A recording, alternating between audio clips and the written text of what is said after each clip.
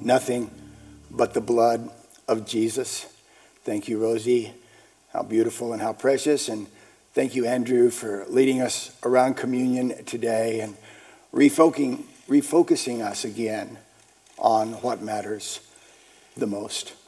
The precious blood of Jesus, washing and cleansing and covering us. This is our righteousness and this is our plea. Nothing but the blood of Jesus. Well, so glad to be able to come into your home today until the day soon when we can all gather back here in the living room of our church family. It's wonderful to be in your living room or wherever you are right now. Our theme is open. Come on, somebody. Let's open. Let's open. Our theme is open. Our Bible is open. Our heart is open. And our mouth is open. And the words that are in our mouth are forceful and powerful. And this is what we have been discovering, and this is what we have been learning, that our mouth has words, and words are forceful. With our tongue, with our mouth, we open our mouth, and forceful and powerful words are what come out of our mouth. God created the world with his word. In the beginning was the word. God said, we read in the Bible, thus says the Lord. And the Lord says, God says. What God says is the most important thing in the world. What the Lord says, what God has decreed, what God has said. There's nothing on this planet that matters more than what God says. Jesus in Luke 21 and 33 said, heaven and earth will pass away, but my words will by no means pass away.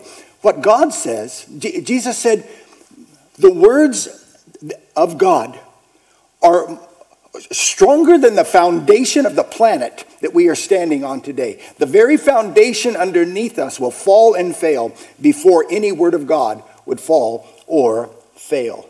Jesus said, what I say will not pass away. So what God says is the most important thing in the world.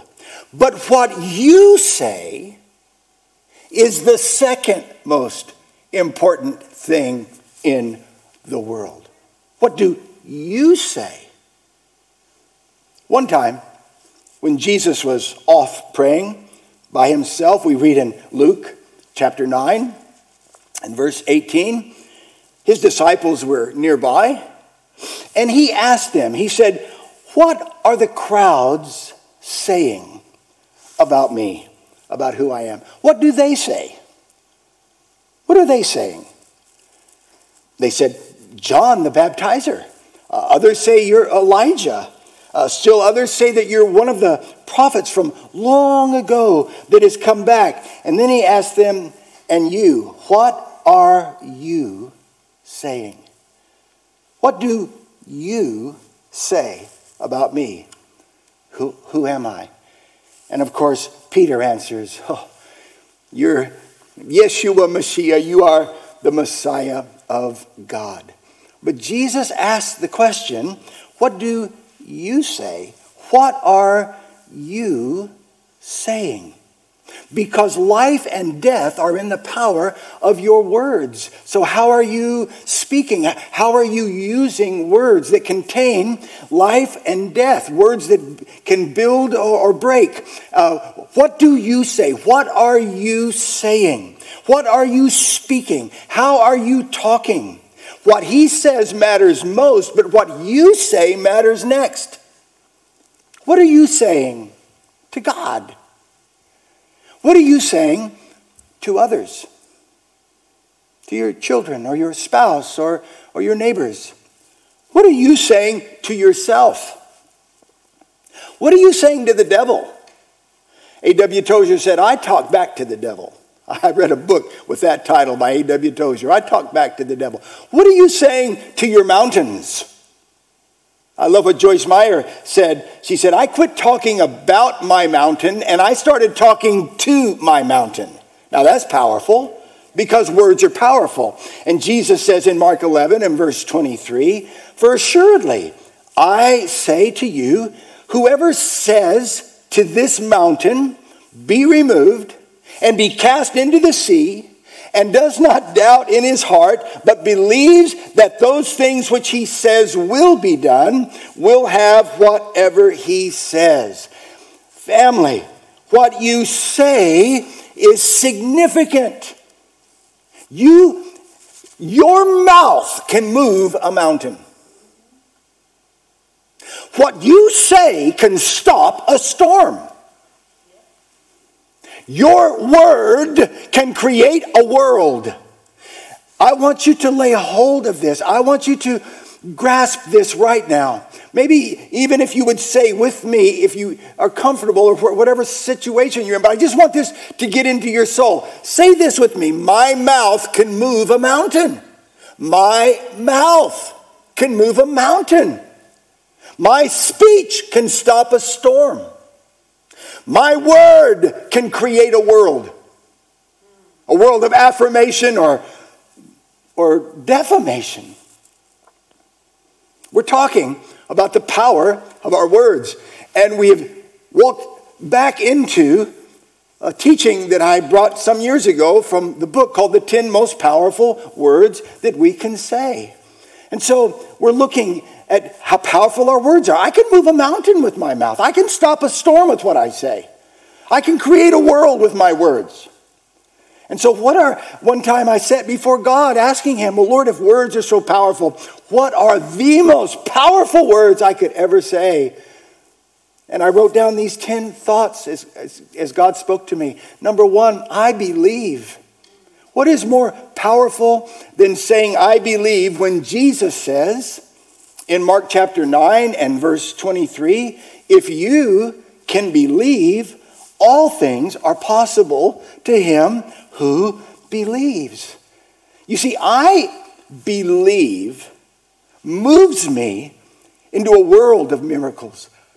I believe lifts me up out of the concrete world. I believe moves me into a place where anything can happen in God, where miracles are real. I believe. Jesus said in Luke 18 and verse 27, what is impossible with man is possible with God, and that's where I move. I move into a place where anything is possible with God, where miracles can happen because God is. And when I say I believe, I move into the realm where there is nothing impossible for me. The moment I say I believe, all things, every dream, every hope, every prayer, every aspiration, every thought of my heart, all things become possible when I decree and declare, I believe. And then I care. And how powerful is this? I care. It's the people that care that change things. The people that care change the world. I care. When I say I care, I decree that it's not about me, that my life is about much more than me. It's about you. It's about others. I care. I care. Takes my focus off myself. And I no longer am the center of my focus. I'm not self-centered. When I care, it's Christ's character that is coming through me. Caring is how I kind of save myself. In other words, I live with an outward focus, an others focus. I don't save myself like the cross saves me, but I kind of save myself from myself because my focus is not myself when I care. When the Good Samaritan came by that Jericho road and saw the man who had been robbed and beaten and left half dead, Jesus tells that story. Jesus says that when he came by, he felt pity and knelt beside him. He felt pity and knelt beside him. When we care, that feeling of caring, that feeling turns into our kneeling beside someone who's broken, a stranger, care, literally that pity, that caring, that kneeling and feeling moment changed the world, changed the life for that man on the side of the road. And what happened to that Samaritan is what happens to you and to me when we care. You will feel and you will kneel beside someone and you will help them and you will help change their world. And then number 3, I forgive. Now this is the key to living free and light and unencumbered and happy. It's great. This is how we live a wonderful life, by saying and decreeing, I forgive. This is the key to living a life of freedom. Freedom. If you want to live freely and lightly, then you must forgive. Jesus says in Matthew chapter 11 and verse 30, he said, keep company with me and you'll learn to live freely and lightly.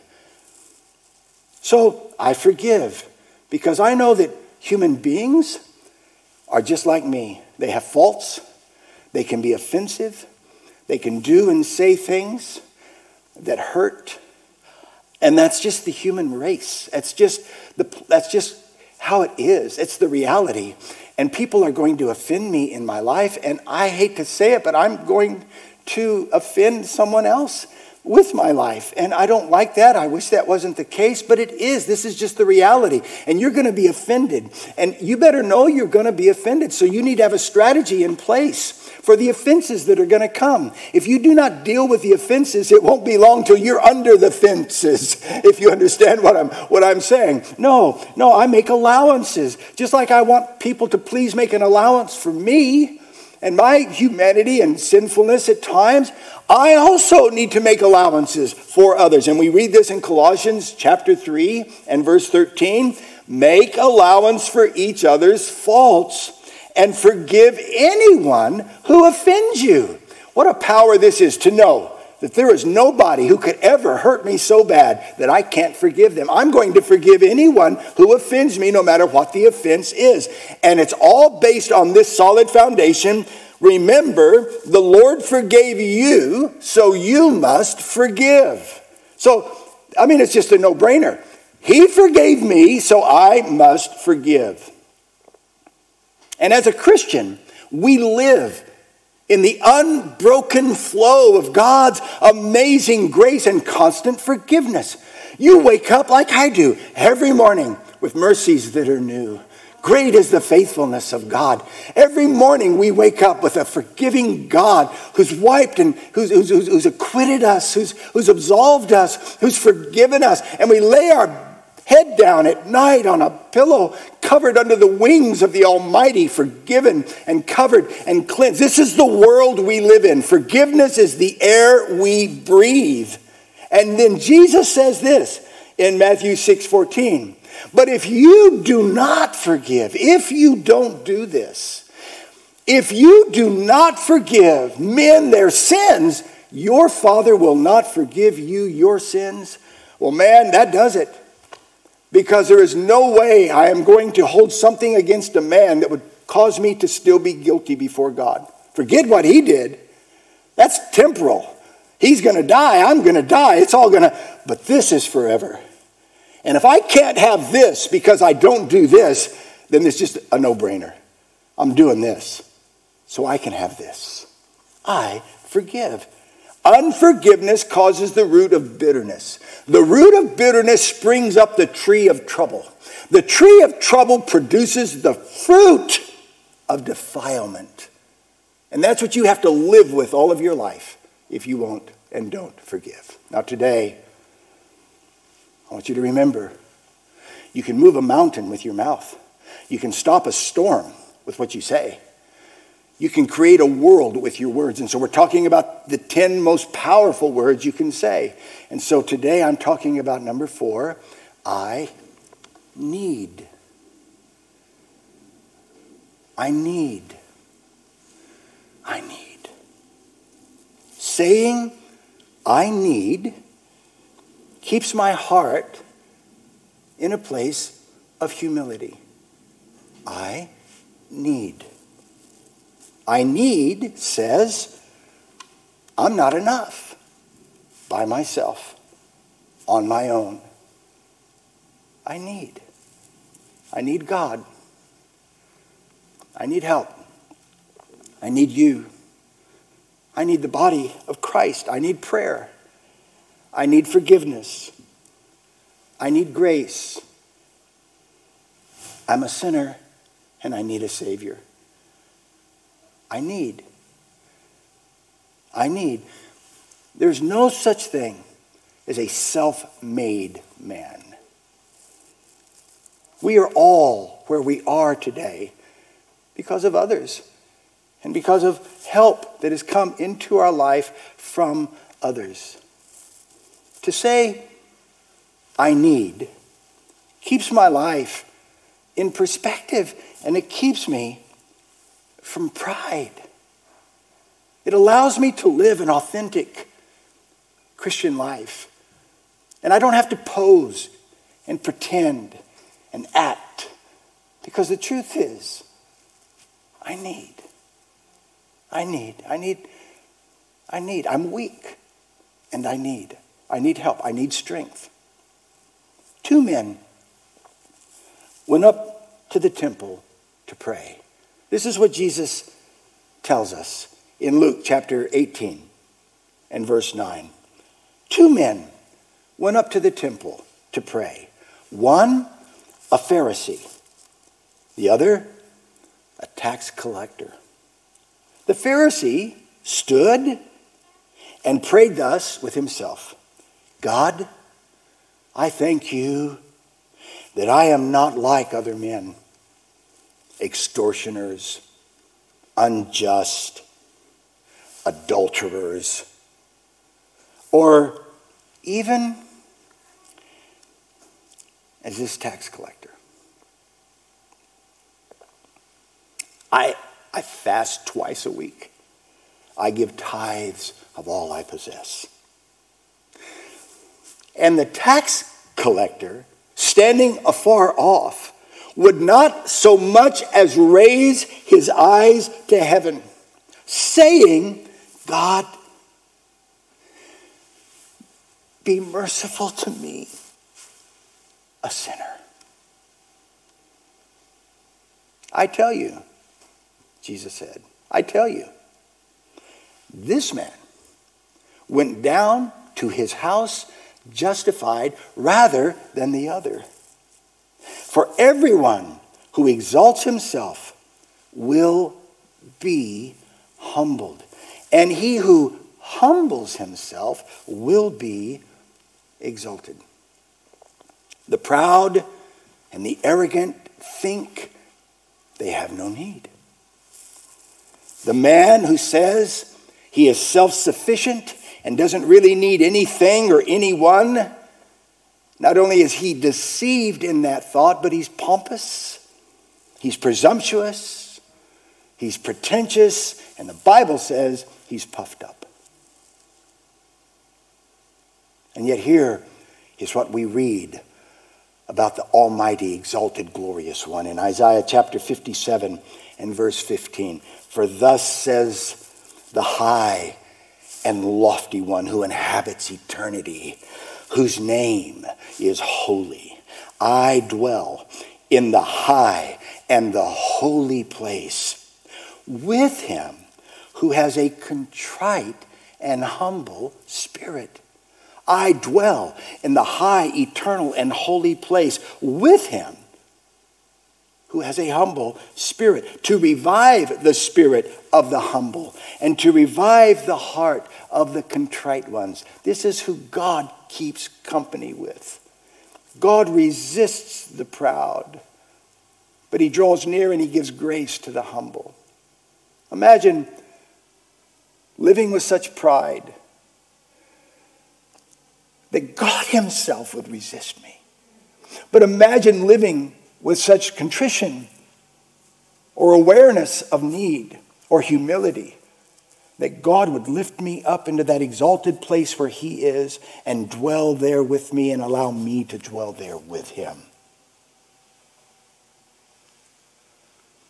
When Jesus came to the Jordan River, all the crowds had gathered, and Jesus came walking up, and there they all were, there in the river, around the river, and Jesus worked his way through the crowd until he stepped on the bank of the Jordan. And then Jesus stepped down into the river, and he walked out to the middle, and he said, "Baptize me, John."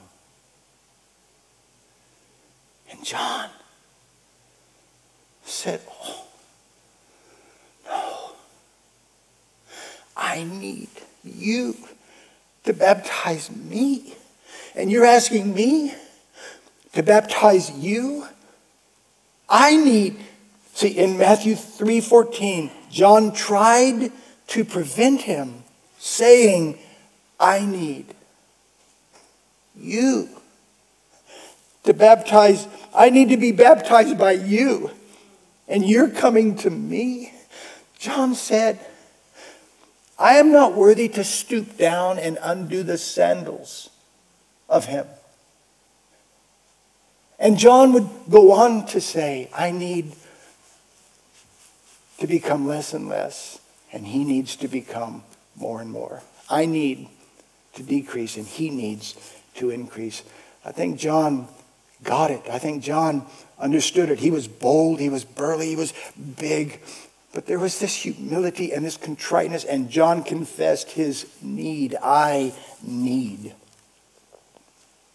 Now you compare that to the church in the book of Revelation, the church of the Laodiceans, where Jesus says, because you as a people, you as individuals in this church of Laodicea, because you say, "I am rich and I have become wealthy and I have need of nothing."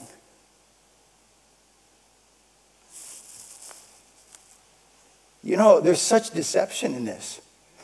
Jesus says, you don't know that you are wretched and miserable and poor and blind and naked.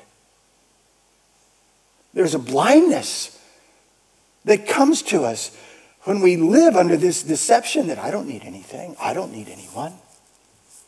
This was the state of the lukewarm, half-hearted, apathetic church of Laodicea. I do not want to go to church in Laodicea. I do not want to be a member of the church of Laodicea. You see, it's a powerful thing to acknowledge your need. And it's amazing. It's amazing what will come to you when you say, "I need. I need." James, the apostle, chapter 4, verse 2, James said, "You have not because you ask not." And then Jesus in Matthew 7:7 said, "Ask, and it will be given to you." All of the resources of God and man become available to the person who asks, to the person who says, "I need. I need." There's something about those words that begin to unlock resources that will come to you and help you and lift you and bless you and cure you. Let me show you how this works. On the last Sunday night of August in 1997, at 9:30 in the evening, I remember that night so well. I can picture it. I can visualize what happened in the service that night. We were performing the evangelistic drama called Heaven's Gate and Hell's Flame, and it was so powerful. But that night in my office, when most everyone had gone home, I made a phone call, and I called a very young Robert DeMartin, and I asked him if he could please come back up to the church and speak with me.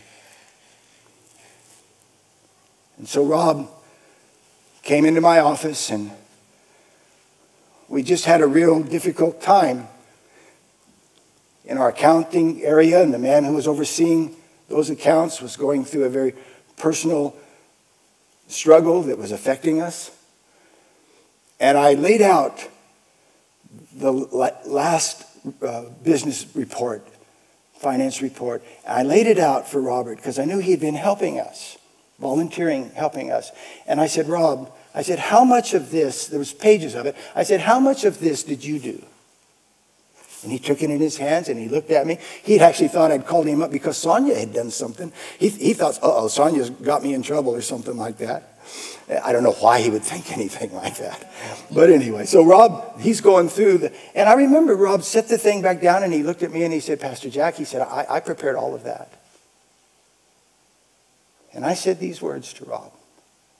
I said, Rob, I need you and your expertise and your integrity.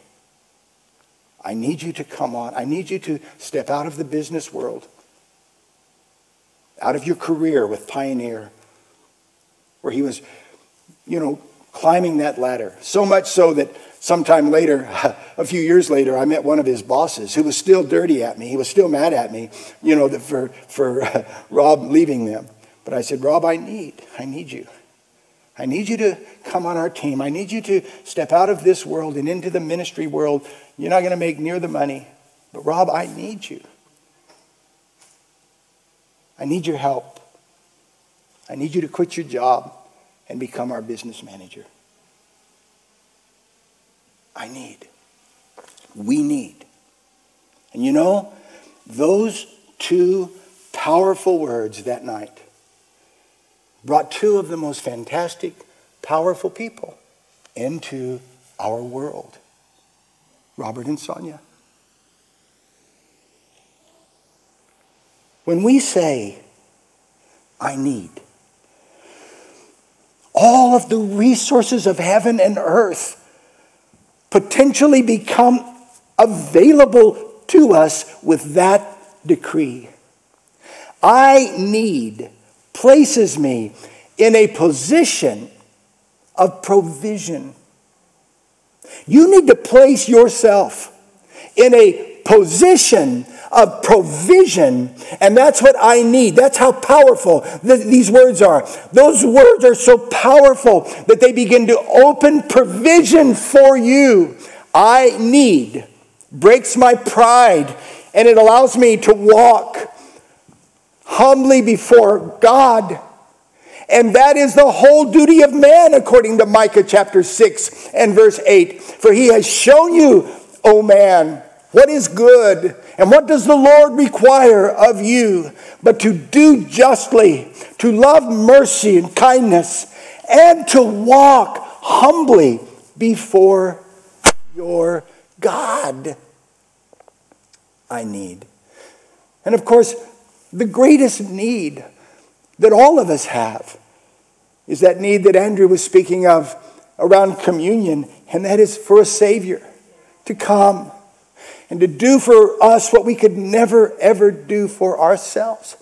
I need someone to make me right with God, because I could never be right with God in 1,000 years, doing 1,000 things I could never undo.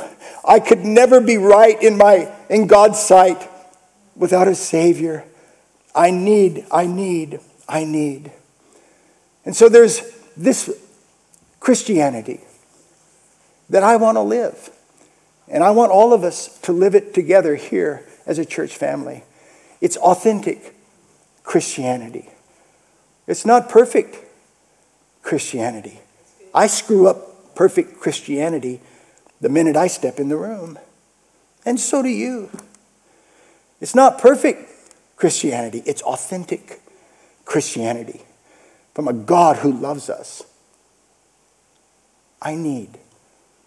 There's something so powerful when husbands and wives and children and parents and members of the body of Christ and people who walk before the Lord acknowledge, you know what? I need. And there's something really precious here, Because the moment we confess our need, our hands are open to receive provision from God and from others. And I want to close with this passage of Scripture. It's in 2 Peter chapter 1 and verse 3. So here's the person who says, I need. And here's the promise from God's word. By his divine power, God has given us everything we need to live a godly life in Christ Jesus. All of that comes to me. All of that is open to me. All of that is available to me when I decree I need. I believe. I care. I forgive. And I need. You can move a mountain with your mouth. You can stop a storm with what you say. You can create a world with your words. Now, next Sunday is Mission Sunday. But we're going to come right back after Mission Sunday. And I'm going to talk about the next. You talk about going deeper. We're going deeper when we begin to confess, I submit. Whew. All right. Let me pray. Let me pray. Heavenly Father, thank you so much for the beautiful family of God, for those who are watching today, for our brothers and sisters, the family we miss being together with, Lord. And I just pray that each one today would understand how powerful, how wonderful, how amazing you are, and how powerful and amazing things are with words that we speak. Father, let us begin to speak with one another with deep, deep conviction that our words are forceful and our words are powerful. And I pray this message today, this thought today of confessing our need would cause us to live with you in a very high and lofty place, but here and among ourselves in a lowly and a contrite place and a place of humility. Bring healing today. Bring help today. Let somebody's whole life change today because they listened to this message. I pray in Jesus' name. Amen.